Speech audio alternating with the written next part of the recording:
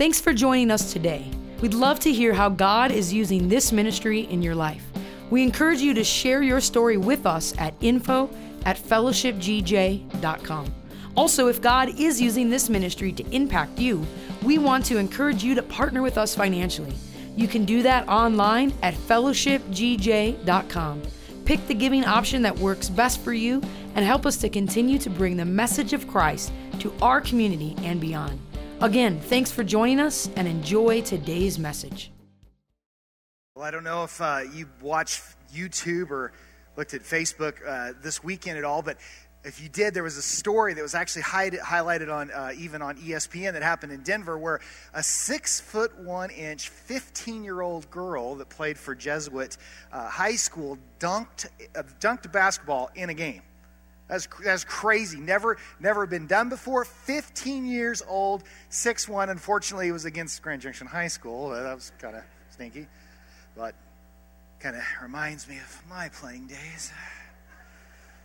I think I dunked a golf ball once. But I remember basketball. I loved playing basketball. Basketball's not the funnest sport to watch, honestly, I don't think, but it is very fun to play. I loved playing basketball growing up. And I grew up in Colorado, and I grew up going to Mesa State Basketball Camp. That was a camp that has been going on here in the valley for years, and we'd drive up with a group of people, and we would go, and I always looked forward to going to camp. Now, one of the things that we used to do, and when I used to go to camp, it was Doug Skockle was over it, Coach Denny Squibb, who's AD at Fruita High School, was one of the coaches there. Jim Heaps was one of the coaches, which is so cool to be able to come as a high school kid and get college coaches pouring into you.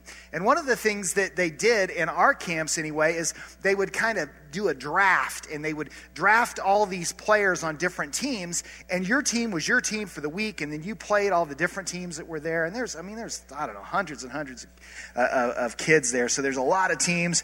And I remember going, I think it was my 9th grade year, maybe my freshman year, sophomore year, I can't quite remember, but I remember going and getting drafted on this team, and the way they would do it is you just go and you'd stand by your coach when they would call your name.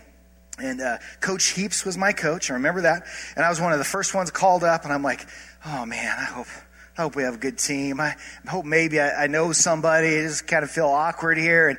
And so they call me up. I'm standing there, and then they call this next kid up, and I'm like, oh my gosh, I've watched him play this week. Like, he's good. That's awesome. And then they call another kid up, and I'm like, oh man, we're going to be really good. And then there was this one kid that was there. He's 6'10". He was just an animal, and everybody wanted him on my team, on their team. And I started praying, and that's when I really learned the power of prayer. Because I'm praying, Lord God, give us that guy. Give us that big dude, man. Give us him. And sure enough, he was drafted to our team. Now, when you get a group of guys around you like that, or a group of girls around you, depending on what team sport you're in, and they're really good, it makes you play to a whole new level. It gives you a whole new level of confidence. And I could not wait to play ball with these guys. And I went into the first game, and man, we just destroyed this team. I mean, we beat them, I think, by like 30 points. And I'm going to bring the ball down, and I'm just like throwing alley-oops to the guy at 6'10". He's grabbing it, just throwing it down. And I'm like, yeah, it's never happened before. And that was so cool. And I look so forward to every game. Well, as the week went on, we started having some injuries. Like one of our guards who was so good, he twisted his ankle really bad, sprained his ankle really bad, tore some ligaments. And it's like, oh no, we lost him. And then we lost another guy who lost a forward that was really strong. It's like, oh no, but at least we still got our center, right? We still got our 6'10" guy. Well, this guy decides he's going to get into the slam dunk contest at the camp, and ends up breaking his arm in a slam dunk contest. And before I knew it, there was 4 injuries, and then I was the only one left. And then I think they gave me some guys that came to camp late. I think they went down to, the park downtown and pulled a few guys off the street and said, hey, will you come play basketball? And I went from feeling really supported and just having the greatest team and having the greatest time to feeling really alone. Like, wow, and then it was all the weight of that team seems like it was on my shoulders, and we didn't do very well at that point. And I think that as we go through life, I think that there are times when we feel like that. I think there's times where we feel really supported, we feel really strong, we feel like we're really, really doing good. We go through an experience like First Revival, and it's just awesome. It's just incredible, and we feel so awesome and so good about what happened. And then there's times in our life where we feel really alone. We feel really beat down. We feel like we're the only ones working. We feel like we're the only ones. We're shouldering all of the weight. I don't know if you feel that way, maybe at work. I mean, it just seems like you don't really like the people you work with. You don't really like what you're doing. And it feels like if anything goes wrong, it's always your fault. Maybe it's in your family right now. Maybe your family, it does not feel like a refuge. Maybe it does not feel like a team to you. And as time goes on, the things of life start wearing on you. It starts wearing on your self-esteem. It starts wearing on your self-image. And it starts to make you feel down and depressed. Maybe you're just struggling with guilt and shame. And you feel really alone. Now, there's a season in life for guys. And, a lot of times we make jokes about midlife crisis, right? I mean, kids will make jokes. Well, I think my dad's going through a midlife crisis. He started wearing gold chains and went and bought a sports car. And we kind of make fun of it. But the truth is that is a real season of life. And the experts say that season can start for a male when he starts to care for his ailing parents. So it's not really about an age time, not like it starts at 40 or it starts at 35 or it starts at 42. It's usually when your kids are in adolescence and you have to start caring for aging parents. And what happens in a male is they start feeling like their life is kind of played out.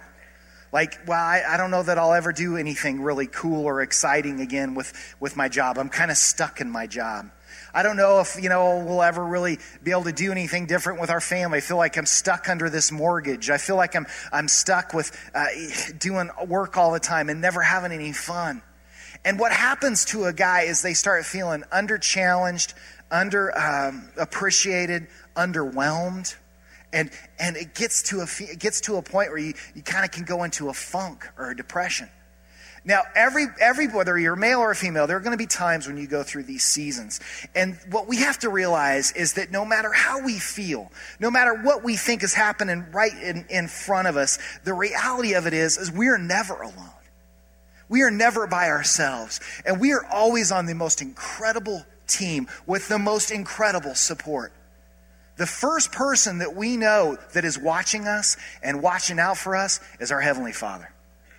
We know that. Like, God is there for us. And just the other day, I was reading in Scripture in my coffee time with God, and I was reading about the Israelites and how they were in the wilderness. They'd come out of Egypt, and they were facing all these foes, all these big armies. And understand, Israel they were just a group of slaves.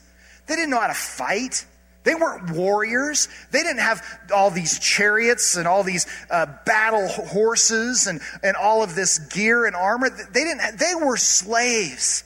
And they were having to go against these cities, against these countries with these massive armies. But what God would tell them is like, don't worry about it.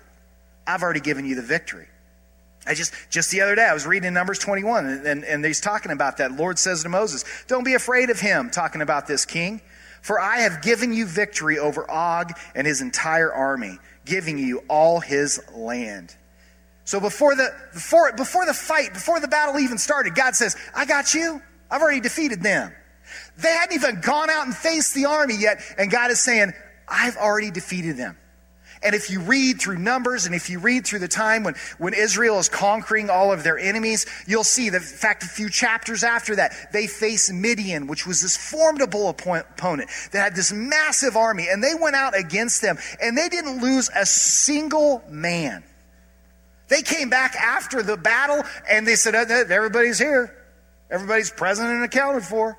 We didn't lose one person. Now, warfare today, you see that because a lot of it's fought from the air, or it's smart bombs, or it's whatever. And a lot of times the more powerful countries don't lose a troop. But in this situation, it's hand-to-hand combat. These guys are out there with swords and shields, and they didn't lose one troop. That's how much God loves you, and that's how much God is there for you, and that's how much God protects you. Isaiah 54:17 says, no weapon formed against you will prevail, and you will refute every tongue that accuses you. This is the heritage of the servants of the Lord, and this is their vindication from me, declares the Lord. So that's pretty cool. And most people would go and have heard, well, okay, God's on my side. I get that. But not only do we have God, but we also have the Holy Spirit. The Holy Spirit is just great aid that God has sent us. John 14:16 says, and I will ask the Father, and this is Jesus talking, and he will give you another counselor who will never leave you. Jesus actually tells his disciples, hey, don't be sad when I go. It's going to be better. It will be better when I leave, because then the Holy Spirit can come. That's a big deal. If Jesus is walking with these guys and he says, the Holy Spirit, he's better than me. He's better at comforting you. He's better at counseling you than I am. And we live in this New Testament age where we can have the Holy Spirit. In the Old Testament, the Holy Spirit only fell on certain people, on certain kings. And when we believe in Christ, the Bible says that we have the Holy Spirit and we can receive the Holy Spirit and we have him living within us. All of us do. We don't have to go to some temple. We don't have to go to some priest. The Holy Spirit is living in us. That's huge. That's crazy cool. When you think about it. And when you think about it that way, you think about, wow, then I really am never alone. I actually have God living in me. And we also have Jesus. Now we know that Jesus died for us. Ultimate sacrifice. And as a result of that sacrifice, we have a home forever in heaven. We don't have to go to some priest and get forgiveness. We don't have to bring some animal with us to a temple and kill the animal and let that blood atone for our sins. Jesus was the ultimate sacrifice, that the ultimate gift. He was that for us. But what does he do for us now? To look at that, I want to look back into the Old Testament, and I want to look at a story in Numbers chapter 14. Now, in this story, once again, Israel has rebelled and complained against God. Okay, so they're delivered from slavery. They've been brought out of Egypt. They've had the Red Sea experience. They've had manna from heaven. They've had water flow out of rocks so that they could be fed and watered. They've been given all kinds of meat in doves, and they went through that miracle. So they've seen all these miracles, and yet they still complain. They're still mad. They're still upset. And God's losing his patience with them. In fact, God's just saying, you know what, Moses, I'm going to start over. I'm going to wipe all of them out, and I'm going to start my nation with you. That's how ticked he was at his own people. And this is Moses' response. He pleads with God. He says, but what will the Egyptians think when they hear about it? They know full well the power you displayed in rescuing these people from Egypt. They will tell this to their inheritance of this land, who are well aware that you are with this people. They know, Lord, that you have appeared in full view of your people in a pillar of cloud that hovers over them. They know that you go before them in a pillar of cloud by day and a pillar of fire by night. Now, if you slaughter all these people, the nations that you have heard of your fame will say, the Lord was not able to bring them into the land he swore to give them, so he killed them in the wilderness. Please, Lord, prove that your power is as great as you have claimed it to be. For you said, the Lord is slow to anger and rich in unfailing love, forgiving every kind of sin and rebellion. Even so, he does not leave sin unpunished, but he punishes the children for the sins of their parents to the third and fourth generation. Please pardon the sins of this people because of your magnificent, unfailing love, just as you have forgiven them ever since they left Egypt. Then the Lord said, I will pardon them as you've requested. Moses had to cry out on behalf of Israel so God wouldn't destroy them. If he hadn't have interceded for Israel, Israel would have been wiped out. Moses was the factor. He was the only one. He was sick of them too. He was sick of the way they were acting, but he cried out. He interceded. And as a result of his prayers, don't ever think that your prayers don't count. Don't ever think that your prayers don't mean something. Moses was a man just like we are. He wasn't something special, but he had a fervent heart for God, and he prayed passionately. And as a result of that, he steered God's wrath away from Israel. That's huge. And you probably think, man, I'd love to have a prayer warrior like that for me. Man, I'd love to have an armor bearer like that for me. Somebody that would lift me up. Somebody that would pray for me. Man, I wish I had a Moses in my life. And yet we do. We have somebody way better than Moses interceding on our behalf, and that's Jesus Christ. Romans 8:33 says, who then will condemn us? Well, Christ Jesus? No, for he is the one who died for us and was raised to life for us and is sitting at the place of the highest honor next to God, pleading for us. The NIV says interceding for us. I love the way the Message translation says it. It says, so what do you think? With God on our side like this, how can we lose? If God didn't hesitate to put everything on the line for us, embracing our condition and exposing himself to the worst by sending his own son, is there anything else he wouldn't gladly and freely do for us? He's already given us his son.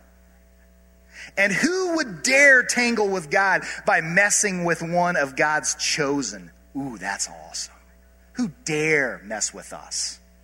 Who would dare even to point a finger? The one who died for us, who was raised to life for us, is in the presence of God at this very moment, sticking up for us. Isn't that awesome? Your Savior not only died for you, he's now in heaven and he's praying for you. He's sticking up for you. He's your biggest advocate. Even in times when you mess up the worst, Jesus is saying to God, hey, yeah, but look at where he's been. Look where they've come. Look how far he's grown. Let's just have patience. They're going to make it. They're going to be fine. They're going to do good. They're just going through a dark time right now. That's what Jesus is saying to the Heavenly Father on your behalf. So we got like the Trinity on our side. That's pretty good. That's better than any 6'10" center that can dunk it, right? You got the Trinity on your side. But then we also have angels. Sometimes I wish we could see what was happening around us in the spiritual. I would have loved to have seen what the angelic was doing Sunday night and Monday night and Tuesday night in this auditorium. I'd love to have seen that. Or anytime we corporately worship, or anytime we privately worship, if we could just see what the angels were doing around us. Now, have you ever been in a situation, something tough, and you just got strength all of a sudden that you didn't know you could have? I mean, people are coming around you and they're going, dude, are you all right? And you're like, yeah, I really am. No, seriously, like you're screwed up. Are you sure you're doing okay?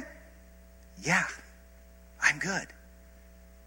Now we know that the Holy Spirit comes as a comforter and a counselor. He'll give us a peace that passes all understanding. But we have to understand that the angelic is around us, doing warfare on our behalf.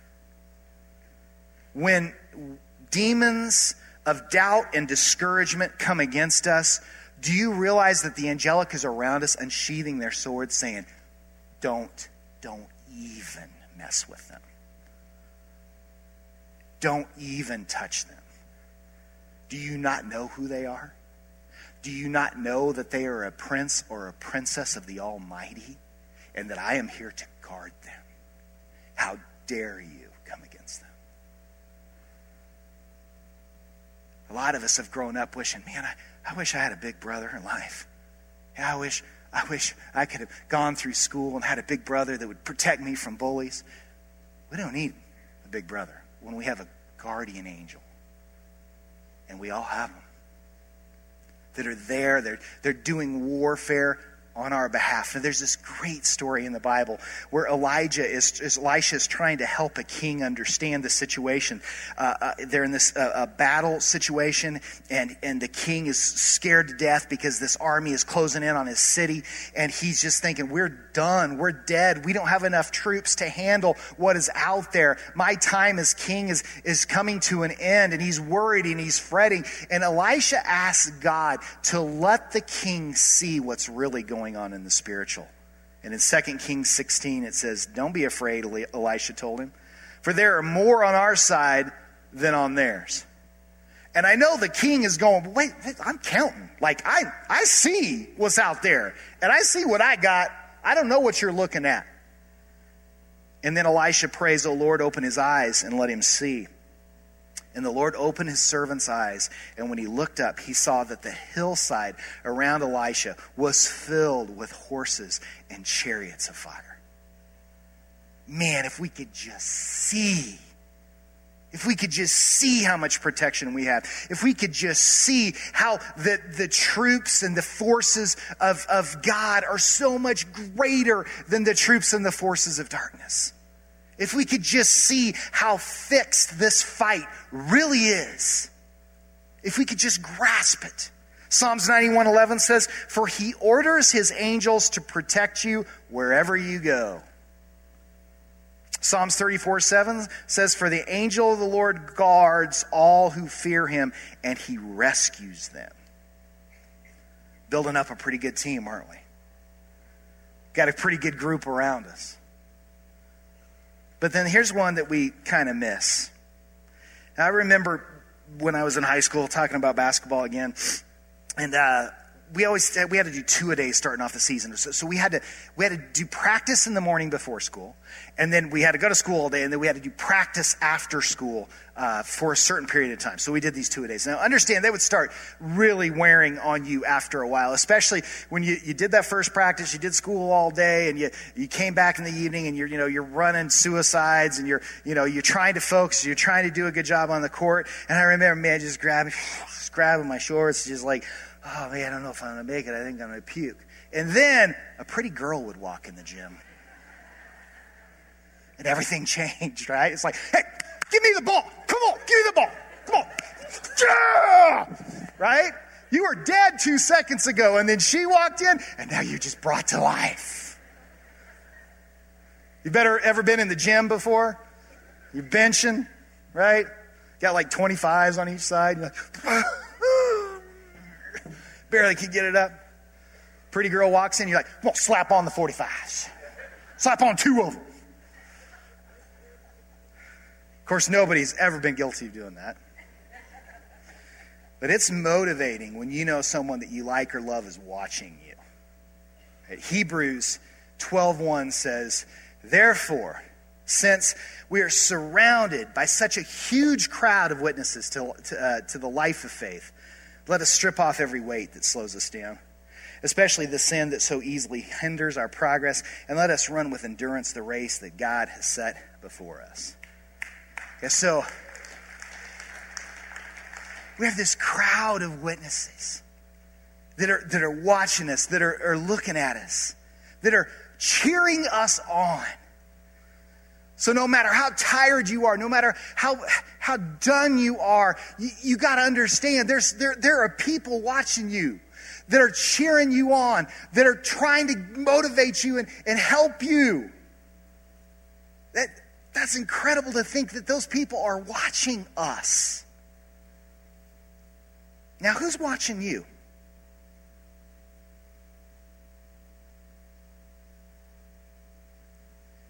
I believe the saints are watching us. So, you think about the fact that favorite person in the Bible, I mean, for me, like in the Old Testament, was David. David's watching me. David's cheering for me. Yeah, Paul in the New Testament is cheering for me. He's looking at me. And it's kind of hard to grasp, and it's not real personal when you think about those people because you may not have known them. But who did you know that's watching you? I know for me, I think about my dad. And he's been gone for 4 years now. And I know that he's watching me. And I know that if he could, he would say things to me like, Tim, that's not worth worrying about. I know you're struggling right now, but you're going to be okay. That's of no concern. You won't even remember that next week. What you're stressing about right now, you will have forgotten it by next week. Don't get mad about that. It's such a waste of energy. Enjoy your time on earth. Make the most of it because it goes so fast. I'm watching you. I'm proud of you. And I'll see you soon.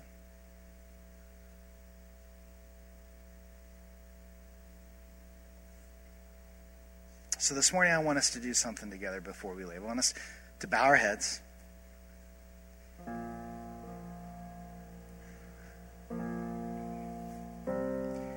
And I just want you to picture something in your mind right now.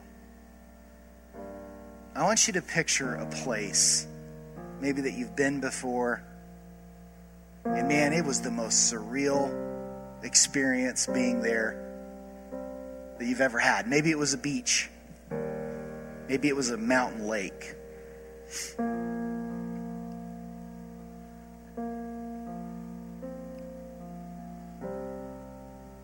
And I just want you to picture yourself. You're sitting there, maybe on a camp chair or a lounge chair, and you're just enjoying the beauty. Now I want you to imagine God there protecting you. You don't have to worry about anything because He's got you. You don't have to worry about any attack, any bad thought, anything, because He's there.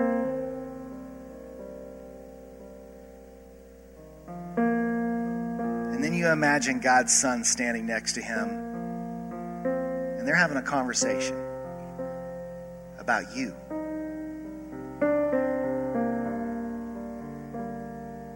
Jesus is sticking up for you. Jesus is interceding on your behalf. Jesus is saying stuff like, I'm so proud of him. Look how good they're doing. Look how much they've grown. Look how good of a husband or a wife they've become. Be patient with them, because I love them so much. After all, I died for them. And then you notice sitting next to you is the Holy Spirit. And He's speaking words of encouragement to you. He's saying, you can do this. You can make it.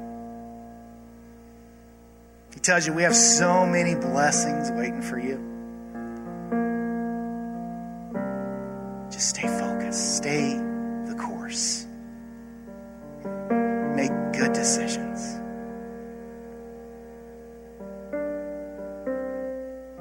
As His words just minister to you, then you notice that there are angels and they're standing all around you in a fighting position, just looking for anything that would come against you. But they're not just standing there, they're also singing, making the most beautiful worship music you've ever heard. And it calms you and it soothes you, and you can't help but sing along, because after all, you're worshiping the one that's brought you to this place.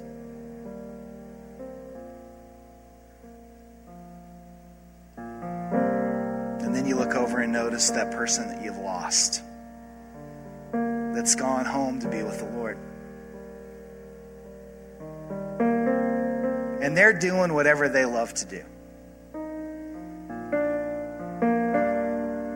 My dad's probably fishing. And I can see him look back at me and say, get over here, Tim. You got to see this. The disciples have such a good way of bringing in the big ones.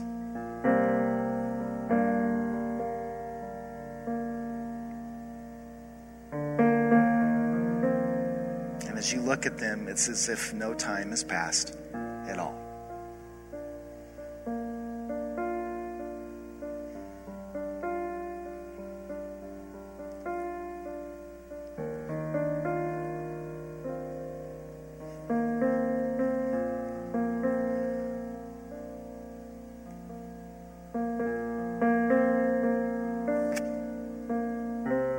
Stress comes, when life hits, this is the place I want you to go.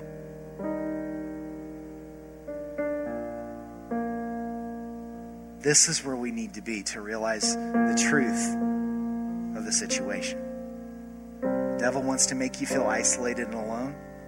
God wants to make you feel protected, strengthened, and supported.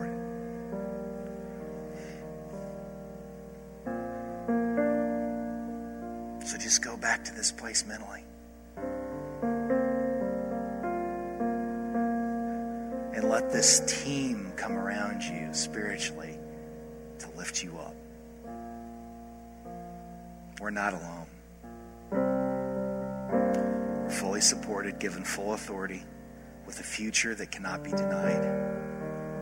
The creator of the universe, along with all his creation, is on our side.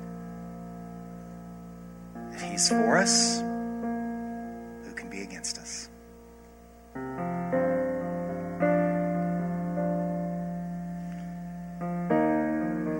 Lord God, we pray right now that you would expose our mind to the truth. Help us, Lord God, to let those that are around us elevate our play.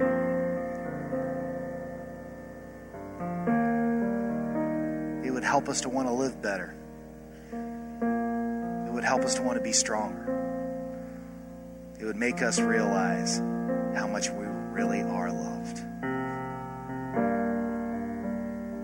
We love you, God. We love you. Thank you for your protection. Thank you for your Son interceding on our behalf. Thank you for the Holy Spirit that's living within us. Thank you for your angels. And thank you, Lord, that we have so many people that have gone on before us that are looking so forward to us being with them again, and that are cheering us on. We thank you for that, God. We love you. In Jesus' name. Thanks for listening to this week's message at Fellowship Church. If you have not made Jesus Christ your Lord and Savior, we want to give you the opportunity to do that right now. The Bible says in the book of Romans, if you declare with your mouth, Jesus is Lord, and believe in your heart that God raised him from the dead, you will be saved. You can do that right now. I just want to encourage you to pray this prayer with me. Dear Jesus, I am a sinner and I need forgiveness. Please forgive me of my sins. I believe that you are Lord, that you died on the cross for my sins, and that you rose again. And God, I thank you for that. I ask you now to be my Savior, to guide my life, and to give me a home forever in heaven. And God, I ask you this in your precious Son, Jesus Christ's name. Amen. If you just prayed this prayer for the first time, or if you need prayer, we would love to hear from you. You can contact us at 970-245-PRAY or at prayer@fellowshipgj.com. Thanks again, and we hope to see you next week.